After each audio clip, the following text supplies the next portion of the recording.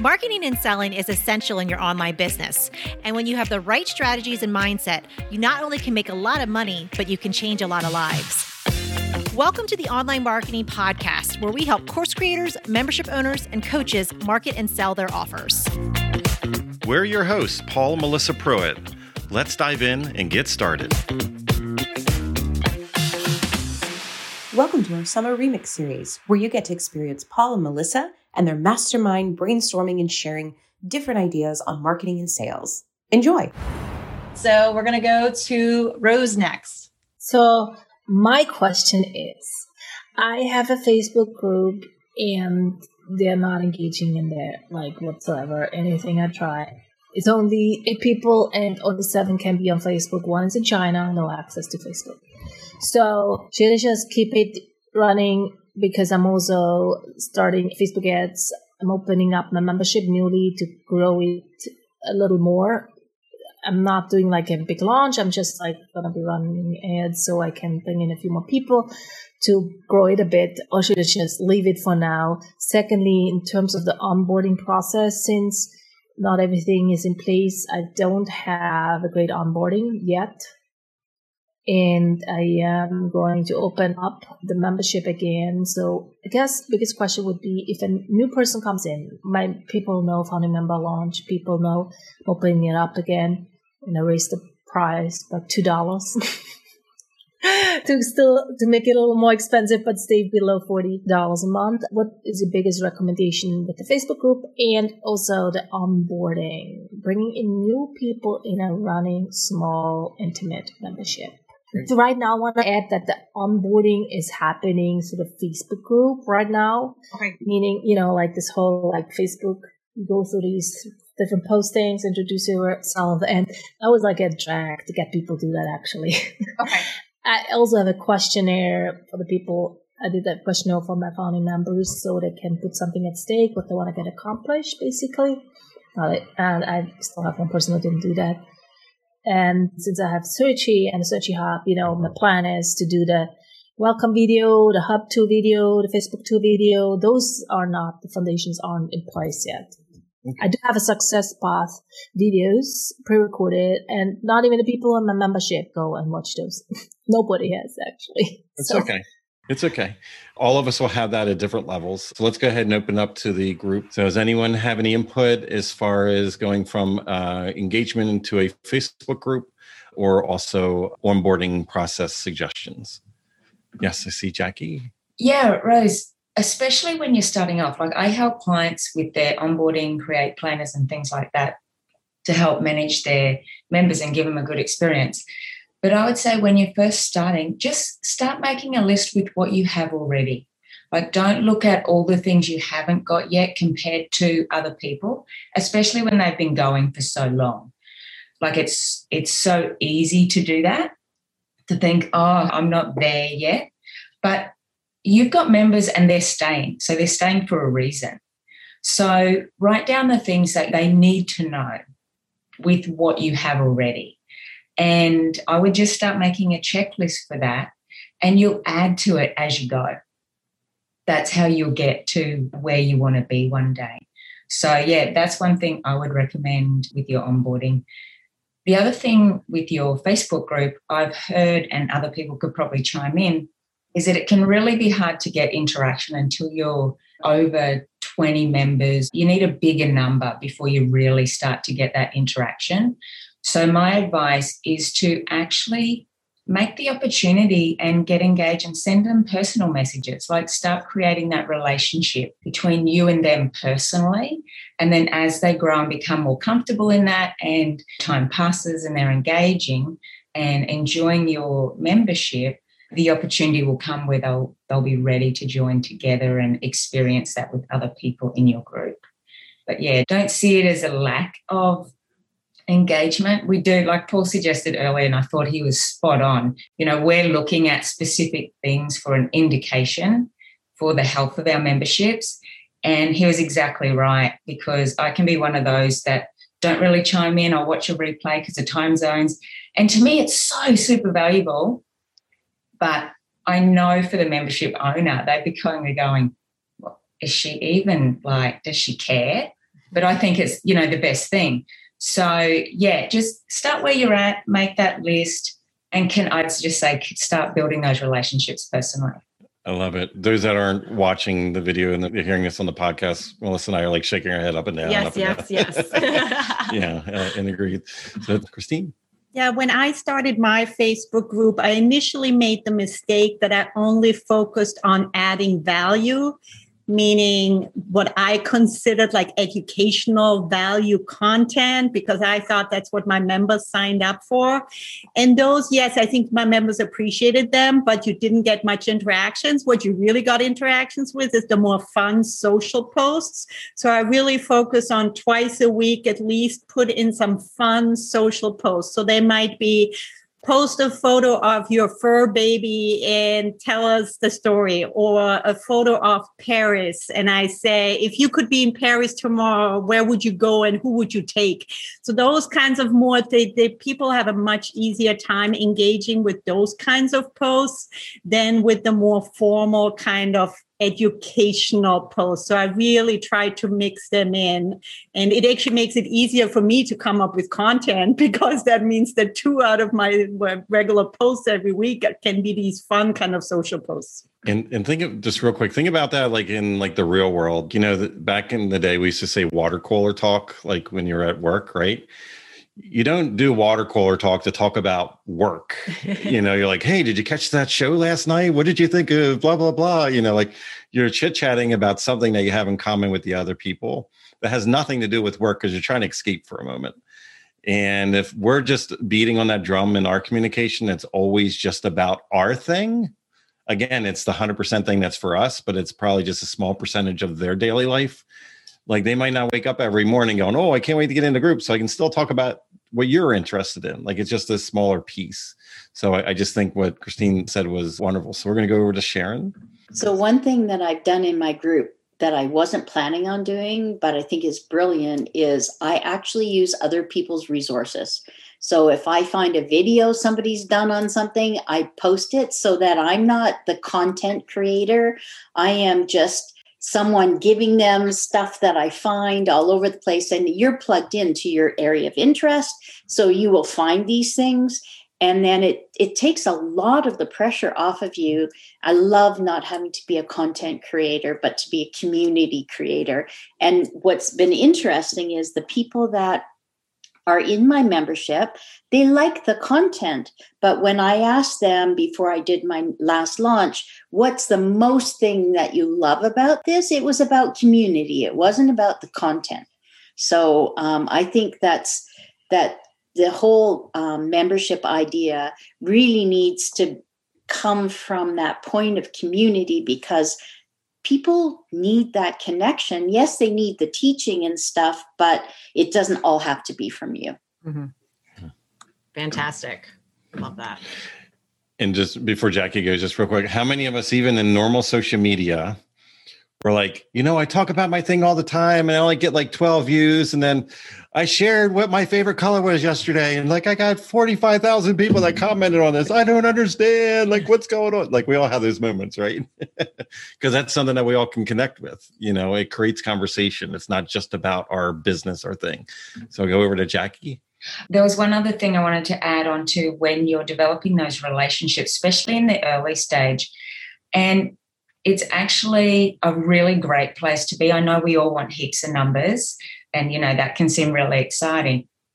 But the amazing thing is when you start to build those relationships with your people, and especially like the others were just talking, about creating that community and being just, ourselves, not our content, is that you're getting to know your people.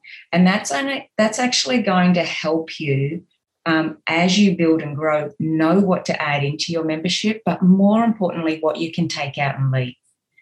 Because oftentimes we're putting roadblocks in front of our people and we don't even realize it out of our own insecurity of, not getting enough engagement, or what we think is not enough engagement, or are they getting enough value? And so we wanted to add. And I have clients going, so, what are the most exciting or latest things that, I can add? And I'm like, whoa, hang on. What are your people like? Always ask yourself the question when you go to add something, will this help them take action easier and get results faster? And if it does, awesome. Test it out, try it, see if they really do respond that way. But if not, don't even put it in. You don't want to add those roadblocks. So I think you're in a wonderful stage to really learn who your people are, what they like, and just grow from there. Love it. Love it. Let's go back over to Christine. The other minor point I wanted to make is one of the advantages of having few members in the group is that you can be really customizing it for them and treat them very special. So one of the questions I have put, because I have a very small group as well, so I can completely relate. One of the 3 questions I ask when you bring them into the Facebook group is, I say, I love celebrating birthdays. Would you mind sharing your birthday with me? You don't need to tell me the year, and then there's a smiley face.